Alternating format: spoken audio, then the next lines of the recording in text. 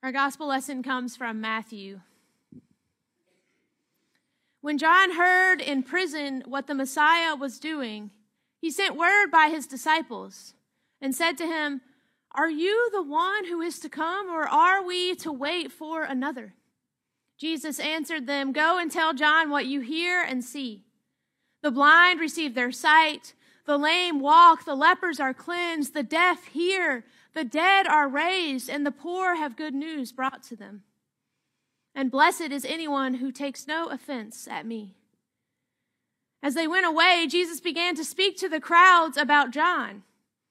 "What did you go out into the wilderness to look at? A reed shaken by the wind? What then did you go out to see? Someone dressed in soft robes? Look, those who wear soft robes, they are in the royal palaces. What then did you go out to see? A prophet? Yes, I tell you, and more than a prophet. This is the one about whom it is written, 'See, I am sending my messenger ahead of you, who will prepare your way before you.' Truly, I tell you, among those born of women, no one has arisen greater than John the Baptist. Yet, the least in the kingdom of heaven is greater than he." This is the gospel of the Lord. Thanks be to God. Grace and peace to you from God, our Creator, Jesus, our Redeemer, and the Holy Spirit who sustains us. Amen. So whenever I was reading the gospel story for this week, I couldn't help but thinking about the gospel story from last week. And I don't know if you were here last week or not, but we read from Matthew, I think it was like chapter 3, and today we're in Matthew chapter 11. And last week it was all about John in the wilderness. So we're going to talk about last week's John. John was in the wilderness, and he was wearing camel's hair and eating locusts and wild honey, and he was very confident, and he was yelling like he had a megaphone, right, in the wilderness. "Repent, repent, prepare the way of the Lord, make your path straight," right? Jesus is coming. The Messiah is coming. The one who is coming after me, the one who will baptize you. I baptize you with water, but he will baptize you with fire and the Holy Spirit. That's what John said. "I'm not worthy to hold his sandal," the one who is coming. And so last week, John was very confident, almost like on his high horse, right? And then to the Pharisees and the Sadducees, he calls them a brood of vipers, right? He's not happy to see them. And so this is a very confident, a very assured John. He knows who Jesus is. And he knows he's the forerunner, the prophet making way for the one who is to come. And then this week, a few chapters later in the same gospel, we get a totally different picture of who John is. We get a John who's incarcerated. He is in prison. He's alone. He seems kind of dejected. He seems very unsure of who he is and who God is and what this all means. And when he's hearing about what Jesus is doing, he asks this question.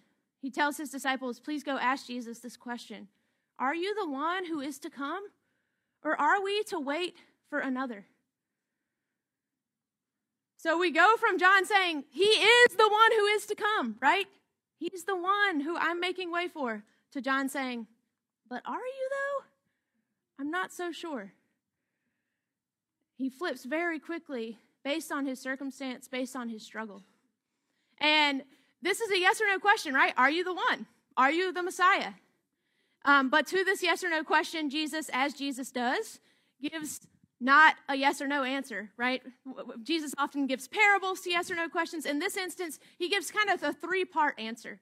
In the first part answer, he talks about the kingdom of God. He points away from himself and towards the ministry that's happening in the community. In the second part, he talks about the wilderness and how the people were searching in the wilderness. And then in the third part, he talks about who is the greatest. And so in the first part, in this kingdom of God part, instead of Jesus just saying, "Yes, I am the Messiah," he says, "Go tell John what you hear and what you see happening here." He says, "The blind have received their sight, the lame walk, the lepers are cleansed, the deaf hear, the dead are raised, and the poor have good news brought to them." Jesus doesn't point to himself as the Messiah, but he points to the ministry that's happening in the community. He points to the restoration that's taking place. He points to people on the margins being healed, being brought into the fold, brought into community. And maybe when John hears about all this, he's not so sure because this isn't quite the Messiah that folks were looking for. We know that in the Jewish tradition, the Messiah that they were waiting for was often a warrior, a great warrior who would take down their enemies, right? Not somebody who would meet the sick in the margins and associate with those who are considered unclean. It's not the type of Messiah that they were expecting. And then the next part, Jesus talks about, well, why did you go into the wilderness in the first place? Did you go searching for a reed that blows in the wind? And of course, a reed was one of the symbols for Herod's power. And so Jesus is kind of taking a stab here at the political structures of the day. Did you go into the wilderness looking for power? For a leader who could sway one way or another based on the circumstance? Is that what you went into the wilderness looking for? Did you go into the wilderness looking for fancy robes? Because you can find those here in the city. You can find those things in the palace. You go into the wilderness to look for a change. You go in the wilderness to look for something different, a different way. You go in the wilderness not looking for power, structures, and oppression. You go into the wilderness looking for prophetic voices who point to a new way, to a different way. And then the third way that Jesus answers this question is he starts talking about greatness. And he says, of those born among women, of those here, no one is greater than John the Baptist. Even in his doubt, no one is greater than John the Baptist. And then he says, but the least of these are greater than John the Baptist. So the math isn't really mathing there, but in God's kingdom, all are great. All are beloved. All are worthy of God's love. And so we talk a lot in the church about doubting Thomas. But this week I've been thinking about doubting John. And I'd never heard that before. But I think that we have the perfect example in John here of the struggle and the doubt. Because you see, John, he has unmet expectations. And I don't know about you, but I have really high expectations all the time. And when things don't meet my expectations, it's a hard thing to cope with, right? And so he has expectations about who the Messiah is and what that looks like. And that sure as heck doesn't look like him being in prison for being the forerunner, right? That's not his expectation. And when he's in a difficult time is when he starts to doubt, when he starts to wonder who God really is. And I think that's so relatable too. When things are good, when our life is good, we talk about how blessed we are, how amazing God is, right? It's so easy to do that when things are going well. But when things are hard, when things are difficult, that's when we begin to wonder, why is this happening to me? Who is God? What is going on here? Why is there so much suffering in my life or around me, right? That's when we begin to doubt. But in this, also John, even though he is going through a hard time, even though his expectations weren't met, even though he's doubting who Jesus is in this story, the truth is that Jesus still talks about how great he is behind his back, right? Jesus still sees him as beloved, as worthy, as great, even in his lowest point. Jesus sees him in the highest way. And I think too often in the church, we talk about how faith and doubt cannot go together. How if you have doubt, you do not have faith. But I don't think that's true at all. I think doubt is an aspect of faith. Doubt is a component of faith. Without doubt, our faith is so stagnant. Without doubt, our faith is the same as it was when we were 5 years old. Without doubt, our faith doesn't go deeper. It's through our doubts that we learn more about who God is and what that means for us and who we are in all of this. It's through our doubt that we see the world and we truly see the suffering around us.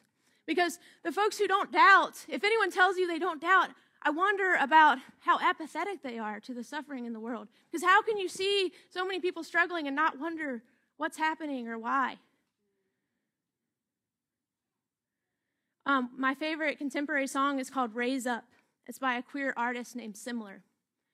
And in one of the verses, they talk about how there's so much mystery in who God is and in the universe. And the last line of that verse is, there is courage in doubt. And then Similar goes into the chorus, which just talks about raise up, raise up, raise up. And then it says, I am the way, I am the truth and the life. I am justice and all that is right. Carry on, carry on. And I think what Similar is trying to say here is that no matter what our faith journey is like, it always comes back to the chorus. That God is the truth and the life. God is justice and all that is right. Carry on, carry on. Don't lose courage. It's okay to have doubt, but carry on with it. Keep digging deeper. Keep looking out. Keep taking risks. Keep seeking the uncharted waters. And that's where the growth happens. Because God is the same no matter who we are, no matter what struggles we're going through. And this Advent season, as we carry on towards Christmas, as we wait and we watch for the coming of Christ, my hope for you is that you know you are loved in your not knowing. In your uncertainty, you are loved. God is talking about how great you are behind your back right now. No matter what you're going through, no matter how much doubt you're carrying, no matter if you don't know how on earth you're going to get ready for Christmas in 2 weeks, no matter if you don't know how on earth you're going to make it through the next day, no matter if you don't know how on earth you're going to hold on to your faith in the midst of your doubts, no matter if you don't know how on earth we can get through this season of suffering in our world, no matter if you don't know how on earth our church is going to get through this season of transition, no matter what your not knowing is right now, God sees you in it. God loves you in it. And God is not afraid of our not knowing. God is not afraid of our doubt. God is the life and the truth. God is justice and all that is right in the midst of it. God is the same no matter what we're going through. And God is there for us no matter what we're going through. God is the same God that heals and brings restoration and brings hope. God is the same God that shows up as a baby in a manger, not as a king on a throne or a warrior mounting a horse, that shows up as a baby in a manger and meets people on the margins, bringing restoration and healing and hope in the midst of their struggles and their doubts. And God is the same God who names us and claims us as beloved, no matter what. Amen.